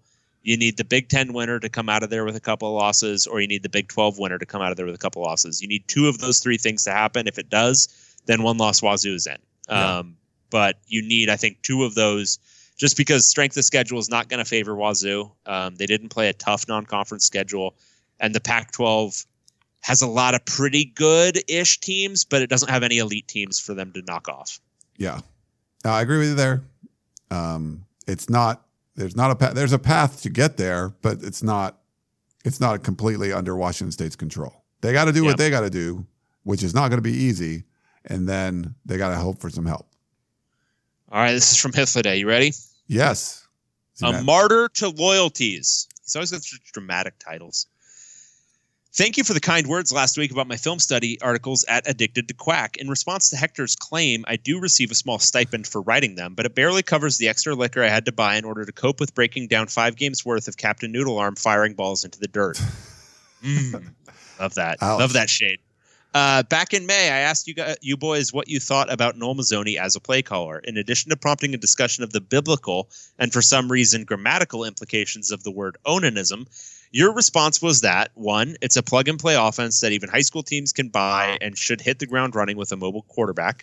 2, eventually defenses adjust and it becomes ineffective, especially against athletic defenses. And 3, he's pretty stubborn with constant swing passes, fake zone reads, and useless runs up the middle. Has Mazzoni's first season at Arizona so far caused you to revise your theory of him at all? What changes, if any, should fans expect to see down the stretch? First of all, props to Hithliday for saying you said something and then repeating what we said. So I know this is exactly what we've been asking. That's for all I'm asking for Hithliday. You get the props from me. See, we compliment him one week and then he does what we asked the next week. Yeah. It's great. And all those things, I sound like they were said by David because I don't think I said those. But so we'll probably have to get your thoughts on this, David. Yeah.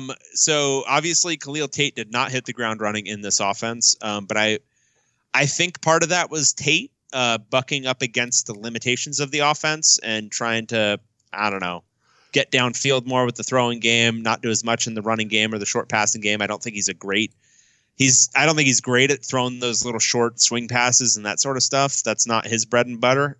So I think it was maybe a worse fit than I was expecting. But I think you saw it last week against UCLA. Rhett Rodriguez, who's a very under-talented quarterback, ran it okay. Through those swing passes. I think Mazzoni worked in a little bit more of those kind of back shouldery type throws down the sideline with Rodriguez, who's accurate enough, and he throws kind of a jump ball style.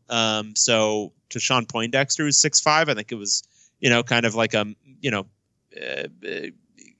just kind of what you have to do against a team that's going to man up on your receiver like that. So I think they worked in that wrinkle, but I don't expect too much different. I think Mazzoni, he's not super flexible. He'll work in a wrinkle or two. He'll do a couple of weird things, but they're more in like package-based systems. Like, it's not his general scheme is his general scheme, and what he calls from game to game is more or less the same regardless of what the defense is showing. But he'll occasionally do odd things. Like when he was at UCLA, he did that weird package with Myles Jack at running back for a while, and he just got it in his head that he wanted to do that. Like, that was something fun he wanted to do, where he would run out of a diamond formation with Myles Jack, and that's just something he did for a while, but it was just willy-nilly. It wasn't like they saw something in a defense to do that. And I think I think it's more or less the same offense. Watching it against UCLA, it looked like a lot of what they ran at UCLA when he was there. So I wouldn't expect many great changes. I think Rhett Rodriguez might run it a little bit more the way it's supposed to be run than Khalil Tate did. And we'll see how long Tate's out, but I think you can see more of a pure version of the Mazzoni offense now. Yeah, no, just the way it all happened seemed kind of weird. They just didn't get off on the right foot with Khalil Tate, and then once they kind of wanted to fix the problem, he ends up getting injured. It just didn't.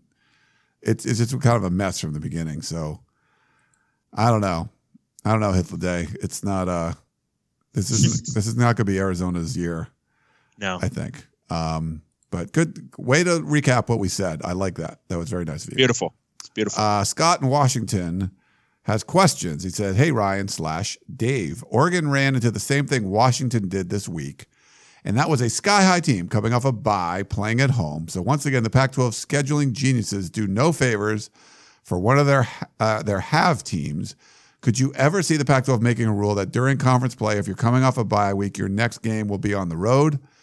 I don't think you need that. I just think what we said earlier is you need to bring the scheduling in-house. So you can take a look at it. I think it's more of a human thing than a rule thing, where you're just like, oh, these are two Pac-12 powers. They're rivals. Let's not put one of them in a horrible, let's not put one of them at a disadvantage. It's not the reason that Washington lost or Oregon lost, but it's a reason that they lost. And I think you want to put them in as much of an even playing field as possible. Yeah, I agree.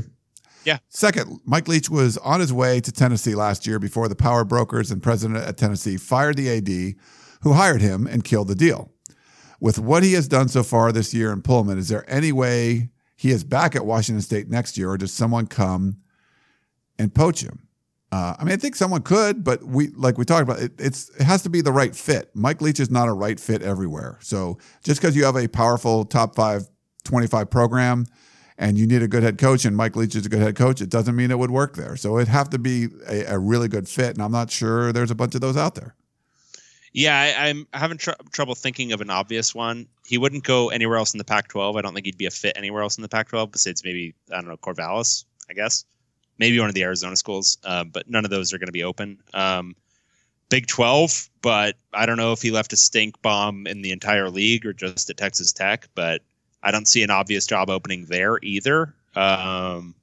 Big 10 doesn't make a whole lot of sense to me at any of those jobs. And then the SEC, I could see him doing like Purdue or something, maybe. Like, could you see that? If that one opens, but is that really even a step? Tennessee's a step up from Washington State from right. Like a resources standpoint and from a location standpoint, from probably the quality of athlete you can get there is probably a little bit better. But Purdue's not. Yeah, I don't know. I don't know that there's going to be an obvious opening next year. Yeah. I kind of think he's sticking around, but I think he is. Yeah. All right, Anthony. Hi, Ryan and Dave. Which coach would you rather have at UCLA and USC, Mike McIntyre or Mike Leach? Well, we talk about the fit.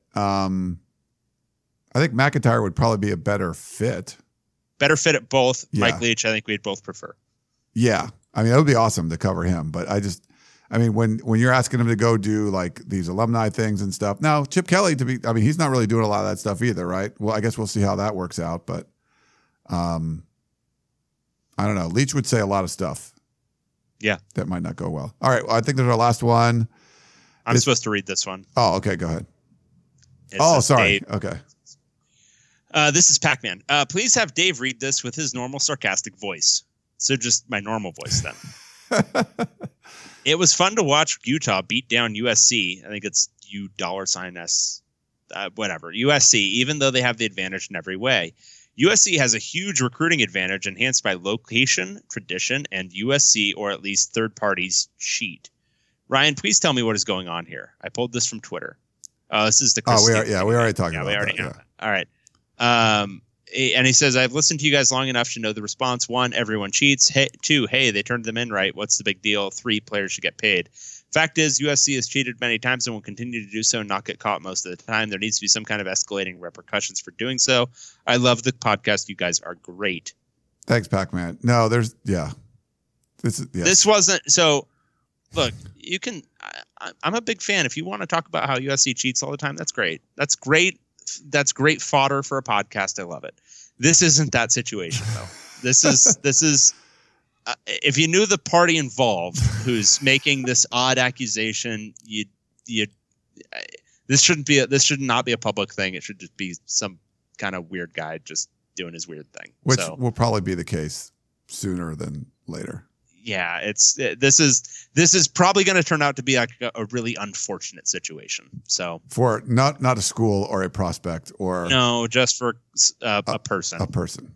Yes. Yeah. So anyway, let's not make more of it than it is. But yeah, please throw us your actual accusations of USC cheating. Give us all of those in the podcast. I'd love to read them in whatever tone of voice you would like. Your sarcastic one is which is just you. Like that's just your voice. That's just my voice. That's just how it works.